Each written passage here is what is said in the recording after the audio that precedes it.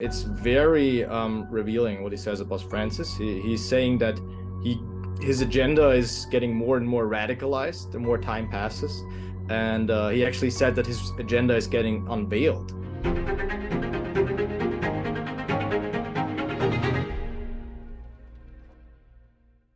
Hey, my friends, there is something really shocking that happened last week that I don't know that many of you know about. The papal biographer, Peter Seewald, he's the one who did all the books with Pope Benedict and really fascinating deep dives into the life of Pope Benedict. He just came out with a scathing criticism of Pope Francis last week. And we're going to do a deep dive into that. We have with us today our German correspondent, Andreas Weilzer, as well as Jim Hale, who is our senior correspondent, video correspondent, goes all over the place. And he's been able to do, he did an in-depth reading of Peter Seewald's biography of Pope Benedict. You're going to want to stay tuned for this episode of The John Henry Weston Show.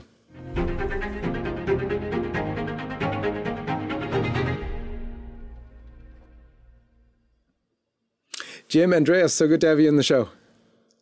John Henry, it's such a pleasure to be here. I wish it wasn't for this occasion, but it's good to be back with you, my friend. So let's begin as we always do, with the sign of the cross. In the name of the Father, and of the Son, and of the Holy Ghost. Amen. So, Andreas, if we could start with you. The coverage came out on LifeSite News last Friday, and it was by Raymond Wolf. But you being German, the original interview came out with Kathnet, a German Catholic news service. Tell us your first impressions of the story and what really the news is here. Yeah, well, when I first read it, I wasn't sure, maybe is this Archbishop Vigano writing or who is this? Because he used such a strong language of condemnation of what Pope Francis did. So he basically, the theme of the interview is that Seewald is saying that Pope Francis is trying to destroy the legacy of his predecessor, Pope Benedict XVI. So that's what it's all about. And he, of course, being his official biographer, he knows a thing or two about Pope Benedict. He knows him maybe better, certainly better than most. And it's very revealing what he says about Francis. He's saying that his agenda is getting more and more radicalized the more time passes. And he actually said that his agenda is getting unveiled.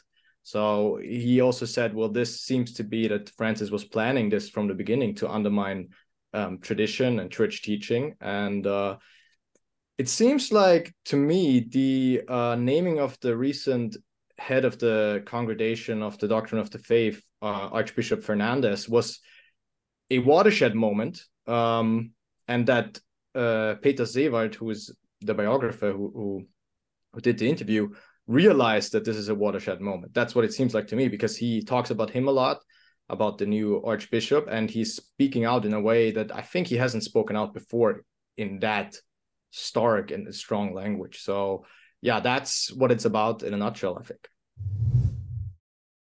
You know that here on LifeSite, we love to tell amazing stories. There are few so heroic and amazing as the story we're about to tell you that's coming soon. You got to watch this. When I was in seminary, I was reading a book by Henry Nouwen. He talked about a nuclear man, and people who grew up in the 1980s were kind of formed by that immediate and constant threat of nuclear annihilation. My generation has grown up, under the specter of priestly sexual abuse. What say you, Mr. Foreperson? Is the defendant guilty or not guilty? I think that for many of us, that has also been all-encompassing. I entered the seminary in January of 2004. It's basically been there for me from the beginning. One priest's sacrifice for many priestly sins. The story of Father John Hollowell. Coming soon from LifeSite News. Okay, so Jim, one of the things that struck me most about this interview was that Seewald he almost attributes Pope Benedict's death to Pope Francis. He talks about Traditionis Custodes, the document which is basically against the Latin Mass. It undoes the very broad permissions for Latin Mass that Pope Benedict gave in Summorum Pontificum. He said it was a stab in the heart to Pope Benedict, and he says he sort of never recovered. Very strong words. You read Peter Seewald's autobiographies of Benedict in depth. They're vast and wide-ranging. They're very, very deep. Obviously, Seewald really not only admired, but considered Pope Benedict a real friend and someone with who he just spent so much his life giving to. It was amazing. Give me your impressions of what you make of this new revelation. Well, John Henry, I think, first of all, it's important to understand who Seewald is, okay? He is not some fire-breathing conservative. I mean, he's a journalist, even a secular journalist, very well respected. So he's certainly not, known as being, some kind of hardcore traditional Catholic who hates Pope Francis. And when you read his biographies, it's 2 volumes, 2 big volumes. The second volume just came out last year. You get a panorama of the Catholic Church in the 20th century. It is some of the best history writing there is. I think Seewald's credentials as a journalist and as a confidant of Pope Benedict is really, we're talking about somebody that's deserving of a lot of respect here. And in the biographies, he is not going after Pope Francis in these biographies. So when I read Raymond Wolf's article, and I want to tell you right now, everybody needs to go on to LifeSite News and read Raymond Wolf's article, because even in the English translation, Andreas talked about, what he really said in German. But wow, I was stunned. I mean, that he is making those kind of statements, like this is a stab in the back. You cannot underestimate or overestimate how significant that this is. I think it would be really, I would love to see a lot of, it was funny because, Johnny, when we were traveling in Germany, we went to see Princess Gloria last year, and then when we were in Rome, I was reading those biographies at that time, and I know I was driving you crazy because I kept telling you about like how awesome this book is and how wonderful it is, the great insights that he makes. But what that Seewald is doing right now, I mean, this is something that commands attention. This is serious, and I believe he's absolutely right. The appointment of Fernandez to basically the number 2 man at the Vatican is beyond disgrace. The takeaway there, Jim, that you said, to understand that Seewald is no right-wing, hardcore traditionalist at all. If anything, in another age, he might have been looked at as a liberal. Right. And yet even he sees we're in disastrous territory. Now, Andreas, one of the things that you said in the beginning, you were talking about how the new appointment of Fernandez, and he talks about the sort of dismissal of Cardinal Muller, is a new demarcation point, a new point of interest. Now, why this is interesting to me anyway, is also because in the world of the Vatican, if you will, the Germans hang out because they know one another. So Cardinal Muller was close with Pope Benedict, and a lot of the German reporters get to be with both, and they're sort of a fluid relationship as friends. And yes, he's a reporter. They're all in their official roles, but there's nonetheless a friendship. And so out from Seewald, we get an understanding, not only from, his dealings with them on official ways, but all of these unofficial back and forths that they have. So we're really seeing something here of, the experience of not only formal interviews, but also the informal interactions. What do you make of that? Definitely. And so like you said, they were all Germans, or Seward and Pope Benedict and Cardinal Müller, and also who appears in the interview, Archbishop Georg Genswein, who was the private secretary of Benedict. So they all appear there, and Seward is basically saying that he is attacking all of them. Well, at least Genswein and Müller and Pope Benedict. So when Francis had this incredible quote when he appointed Archbishop Fernandez to the CDF. He said that the CDF used to use immoral measures to sort of defend the doctrine of the faith. So, I mean, that's something incredible to say. And Seward said that it certainly has to be interpreted as a slight towards both Cardinal Müller, who was appointed by Benedict and was CDF head until 2017 when Francis got rid of him, and of course to Pope Benedict himself, who was the head of the CDF for many years under Pope John Paul II. So most of the things that Pope Francis said were sort of directed, according to Sewald, against Cardinal Müller and Pope Benedict, sort of this group of influential conservative Catholic leaders in the church. So he was slighting them all, it seems like Francis was. So yeah. What's truly stunning about that is that, at least for traditional Catholics, even conservative Catholics, I don't think any of them would have thought that Cardinal Müller or Pope Benedict were as harsh as they should have been, were as strident as they should have been. In other words, most would have said, no, they were way too lenient. But they at least stopped, like the sexual abuse stuff. But they were pretty weak on allowing for heresy. Father James Martin existed under the cardinalate of Cardinal Müller when he was still the head of the CDF. I'm sorry. He shouldn't be a priest, but he still was. So the argument can be made that he's way too lenient. But here they are being, condemned as too right-wing. Jim, you've read that book in detail. What do you make of this charge?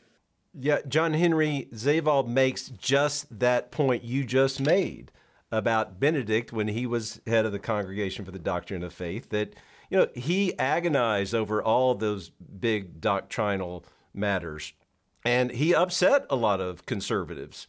There's no way that like you could have accused Benedict of, what was it? What was Francis's quote, that these were, immoral? I mean, are you kidding me? Like, that is such a slander. I mean, that's the only way you can describe it. I mean, Sewald is, I'm really grateful to him, because can I just tell you, John Henry, how, like, personally this has impacted me? I'm a convert to the faith. My wife is a convert to the faith. We love being Catholic.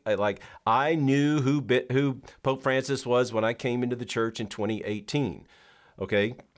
And, I look for every way I can to love the faith. And that I'm always bugging you to go out and do positive stories and all that kind of thing, so we can show the goodness and beauty of the faith. But when I read about Fernandez, this is the guy who wrote the book called The Art of Kissing. And that's just the, one little tiny bit of this man's heresy. Man, it's really been hard for me to wrap my mind around this and what this means, and to try to, how can you defend the Holy Father doing this kind of thing? I mean, it's really rough, and I have to confess to having experienced some real spiritual darkness because of it. I mean, it's a blow. Let me just say that. Take a look at this. This is Cardinal Burke talking in 2017 about demonic forces entering the church at that time in 2017. Hard to believe that's so long ago. This was given at Rome Life Forum, a conference that LifeSite has been running since 2014, actually. Do you know that we're running another one this year, October 31st and November 1st? That is right at the end of this horrific Synod on Synodality. October 31st, November 1st, 2023. Come join us in Rome. Go to romelifeforum.com for more information. Watch Cardinal Burke give this snippet on demonic forces entering into the Vatican from his talk at Rome Life Forum in 2017. It seems clear from the most respected studies of the apparitions of Our Lady of Fatima that it has to do with the diabolical forces unleashed upon the world in our time and entering into the very life of the Church. For the recovery of peace will be a gift from heaven, but it is not, properly speaking, the triumph of the Immaculate Heart of Mary. Her victory is of another order, supernatural, and then temporal by addition. It will first be the victory of the faith, which will put an end to the time of apostasy and the great shortcomings of the Church's pastors. So, how are we to understand this? There seems to be a very big split among the German hierarchy there and then the German hierarchy now, led, I guess you could say, by Cardinal Marx or the Archbishop, now Cardinal Hollerich. Things like these people who are just totally offside. And then where is the sort of right wing? It seems that we have a middle to left group and then a far, far, far left group. Tell us about the Church of Germany, Andreas. Where are the true traditionalists anyway? Well, they're hard to find, I can tell you that, at least among the sitting bishops. We have Cardinal Müller, who's become a very outspoken defender of the traditional faith. And, Cardinal Walter Brandmüller, who was one of the Dubia cardinals, of course, and of course, the late Pope Benedict XVI as well.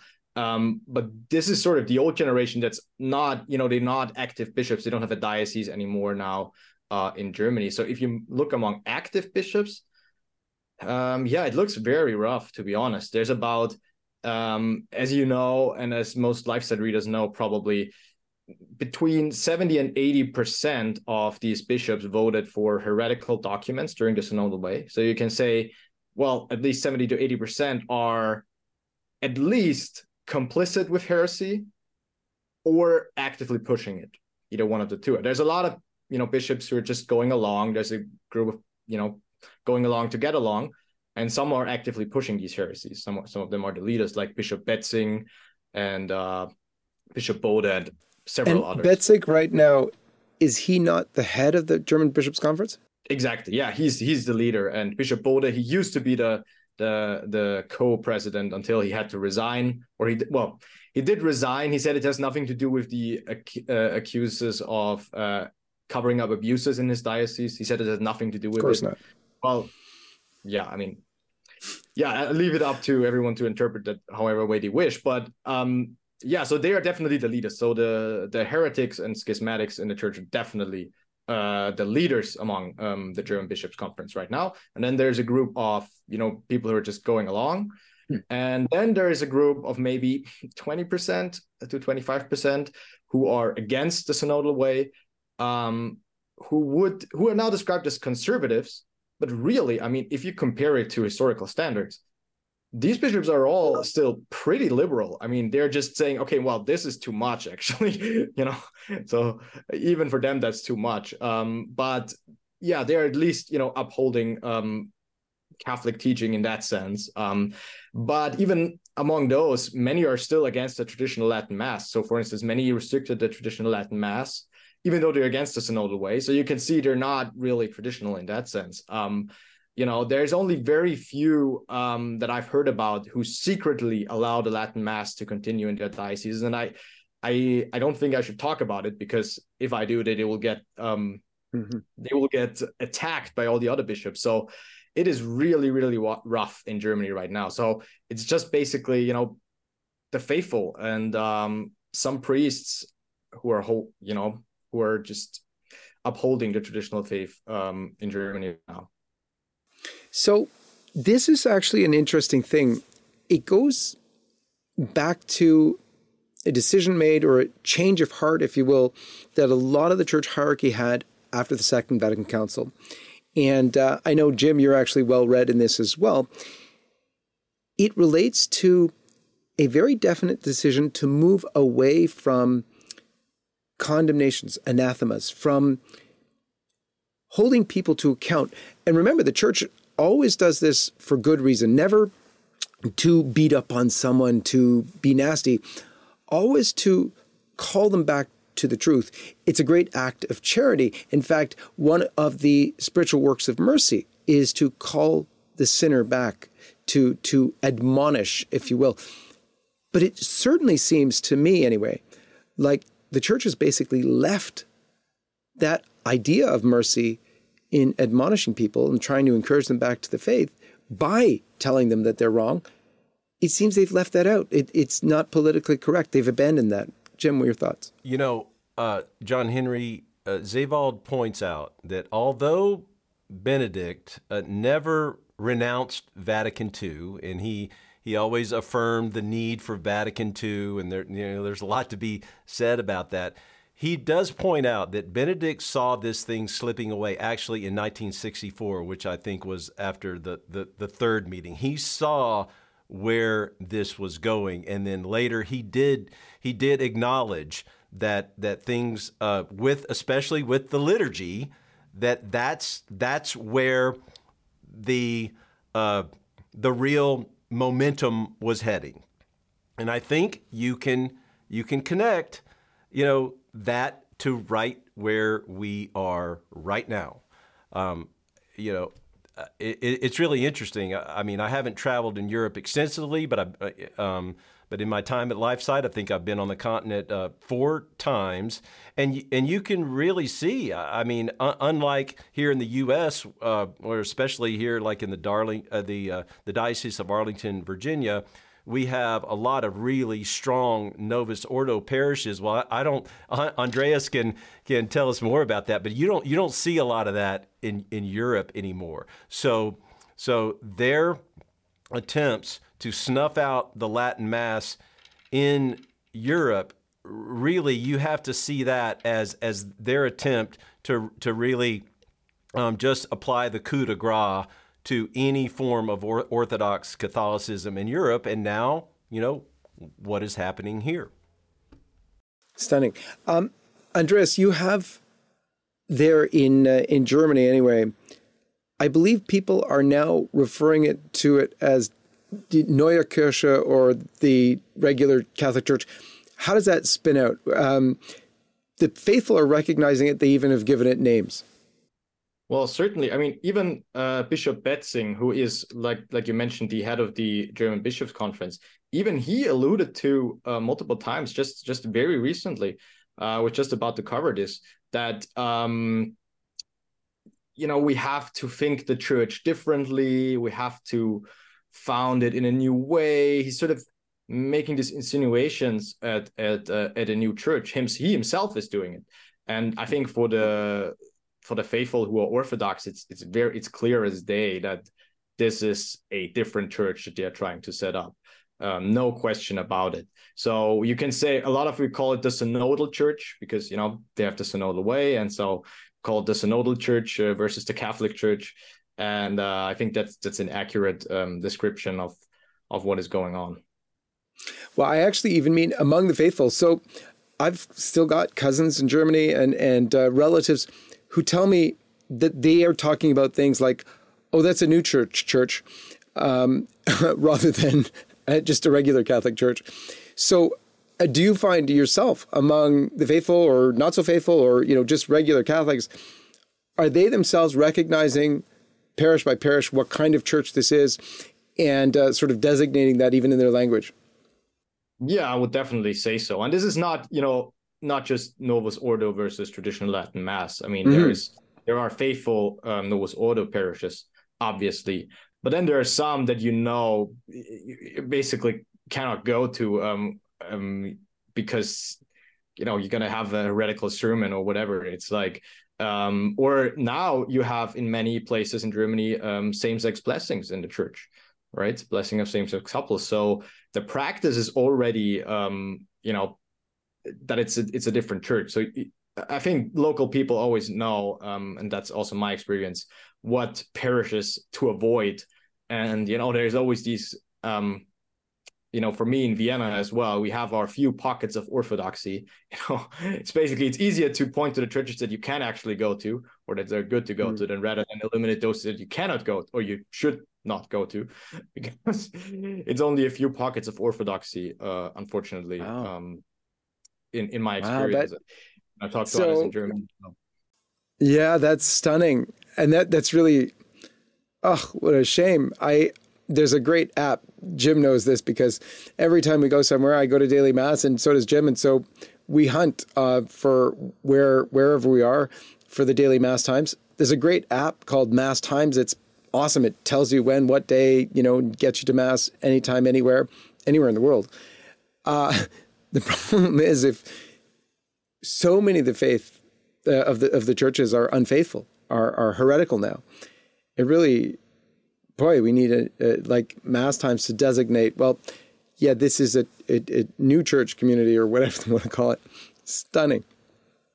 Jim, your take. I think it's important to point out, I just talked about the diocese that I live in Arlington, Virginia. We have 49 priests in formation. We just ordained 8 awesome, great young men. That gives you confidence. But, I can drive an hour from here, and last month, this, we covered a rainbow mass in the Archdiocese of Washington, D.C. Stood out there on the sidewalk, and we had a rosary with the Tradition Family and Property, a rosary of reparation for this taking place, in the nation's capital, where Cardinal, with the blessing of Cardinal Gregory. Cardinal Gregory presides. And who is Cardinal Gregory? When he was installed as bishop, he had on the altar with him none other than Roger Mahony and Cardinal Wuerl. So, and who are these two men? Let's just be blunt about it. These are men who protected child rapists for years. Hello, friends. To celebrate the momentous overturning of Roe v. Wade, we at LifeSite have minted just under 10,000 of these brand new limited edition pro-life silver rounds. Now, each round is stamped with the image of the Supreme Court of the United States, featuring the date that the High Court delivered this historic victory. And on the front of our pure silver rounds, LifeSite's logo surrounded by a brilliant sunburst and draped with olive branches. They, of course, commemorate our 25-year anniversary of LifeSite News. We began in 1997 in September, so September of 2022 was 25 years. These 1-ounce silver rounds are available from our partners at stjosephspartners.com, where you can fulfill all of your silver and gold needs in this perilous time. May God bless you. It's truly stunning. This idea of a false mercy, we don't want to condemn anybody. That attitude, which now is extended toward pro-abortion politicians like Nancy Pelosi, oh, please come and receive communion, or towards, homosexual activists or transgender individuals or whatever, under the guise of mercy, it's not merciful at all. You're allowing them to go down the highway to hell, the easy road. And so it's really an act of hatred. But you got to think of this. That same merciful attitude was extended first to the sex abusers among the clergy. So it was like, we don't need... Remember the famous thing that we already alluded to earlier. Cardinal Daniels, who was... He was probably the first high-ranking prelate in the Catholic Church caught on tape doing cover-up for sexual abuse when, if anybody doesn't remember, he sat there with a sexual abuse victim who was actually recording the conversation. And this sexual abuse victim was abused as a child by his uncle, who was a bishop friend of Cardinal Daniels. And Cardinal Daniels can be heard on tape telling him not to go after the bishop now. He's going to retire next year. Look to your own sins, he said. And so that's a major cover-up of abuse, caught on tape, still allowed. But this whole Church of Mercy thing, when you're dealing out mercy in that way, basically covering up for the evil, wallpapering over it so that all of it stays there and still festers, doesn't allow them to be cleansed and to embrace Christ and his truth, is not mercy at all. It's actually a form of, if you will, hatred. If you think about the eternal realities, you're encouraging people down the road to hell rather than calling them to repentance, the love of Christ, which leads to eternal bliss. Yeah, well, you're right. It's not really merciful, like you said, to ignore the sins of people and to not point them to redemption and to call them to redemption, which is, the calling of every Catholic, but especially, the bishops and priests and the Pope, first and foremost. And, to get back to the Peter Seward interview, he alluded to that as well, that Pope Francis likes to style himself as this Pope of mercy, but he's an authoritarian. That's what Seward said. So that, again, very, very strong words of condemnation. So he's very authoritarian on how he deals with things inside, but outside he just presents himself as this merciful Pope, while undermining the faith and not pointing people to their sins and to redemption, especially, of course, today, sexual sins. I mean, that's the biggest issue in the church today that he's trying to undermine, and he's never calling people on redemption for that. His famous statement, "Who am I to judge?" and all the confusion that he caused in that regard. Now, that's actually a very interesting point, because while this kind of false mercy or whatever, this approach, a sort of a laissez-faire kind of approach, accept everything and anything, is probably true of a lot of people. Even you could criticize Benedict allowed for too much, or even Cardinal Muller, or even Pope John Paul in some ways, allowed for too much, in an understanding perhaps of a mercy and wanting to be nice to people and so on. In a way, you're exactly right. That's actually not true of Francis. Francis actually has dealt if you were doing it the right way, you would say properly, but it's in the opposite direction. So he's gotten rid of Cardinal Burke, of Cardinal Muller, of Archbishop Genswein, sort of in a way that is stunningly dismissive. Even Cardinal Sarah, just gone you go. We're not waiting. We're not going to give you a special post higher up to kick you out as we, raise your profile. No. That was the old way. Francis is about cancellation in the way cancellation should be done against heretics, except he's playing on the other side. So that's a stunning observation. Truly, truly fascinating. Well, it's an unbelievable journey to see what has come of this. We got to pray for, Peter Seward and many of these folks who you couldn't really call them right-wing at all, but they're coming to see the severity of what's going on in the Vatican right now. Andreas, thank you so much for being with us. Jim, thank you. God bless you both. And God bless all of you. And we'll see you next time.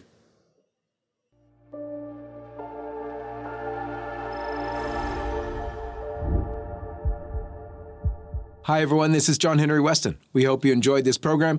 To see more like it, be sure to hit the subscribe button below to get all the latest content from LifeSite News. Check the links in the description to read more and connect with us on social media so that you can stay up to date with all the latest life, family, faith, and freedom news. Thanks for watching, and may God bless you.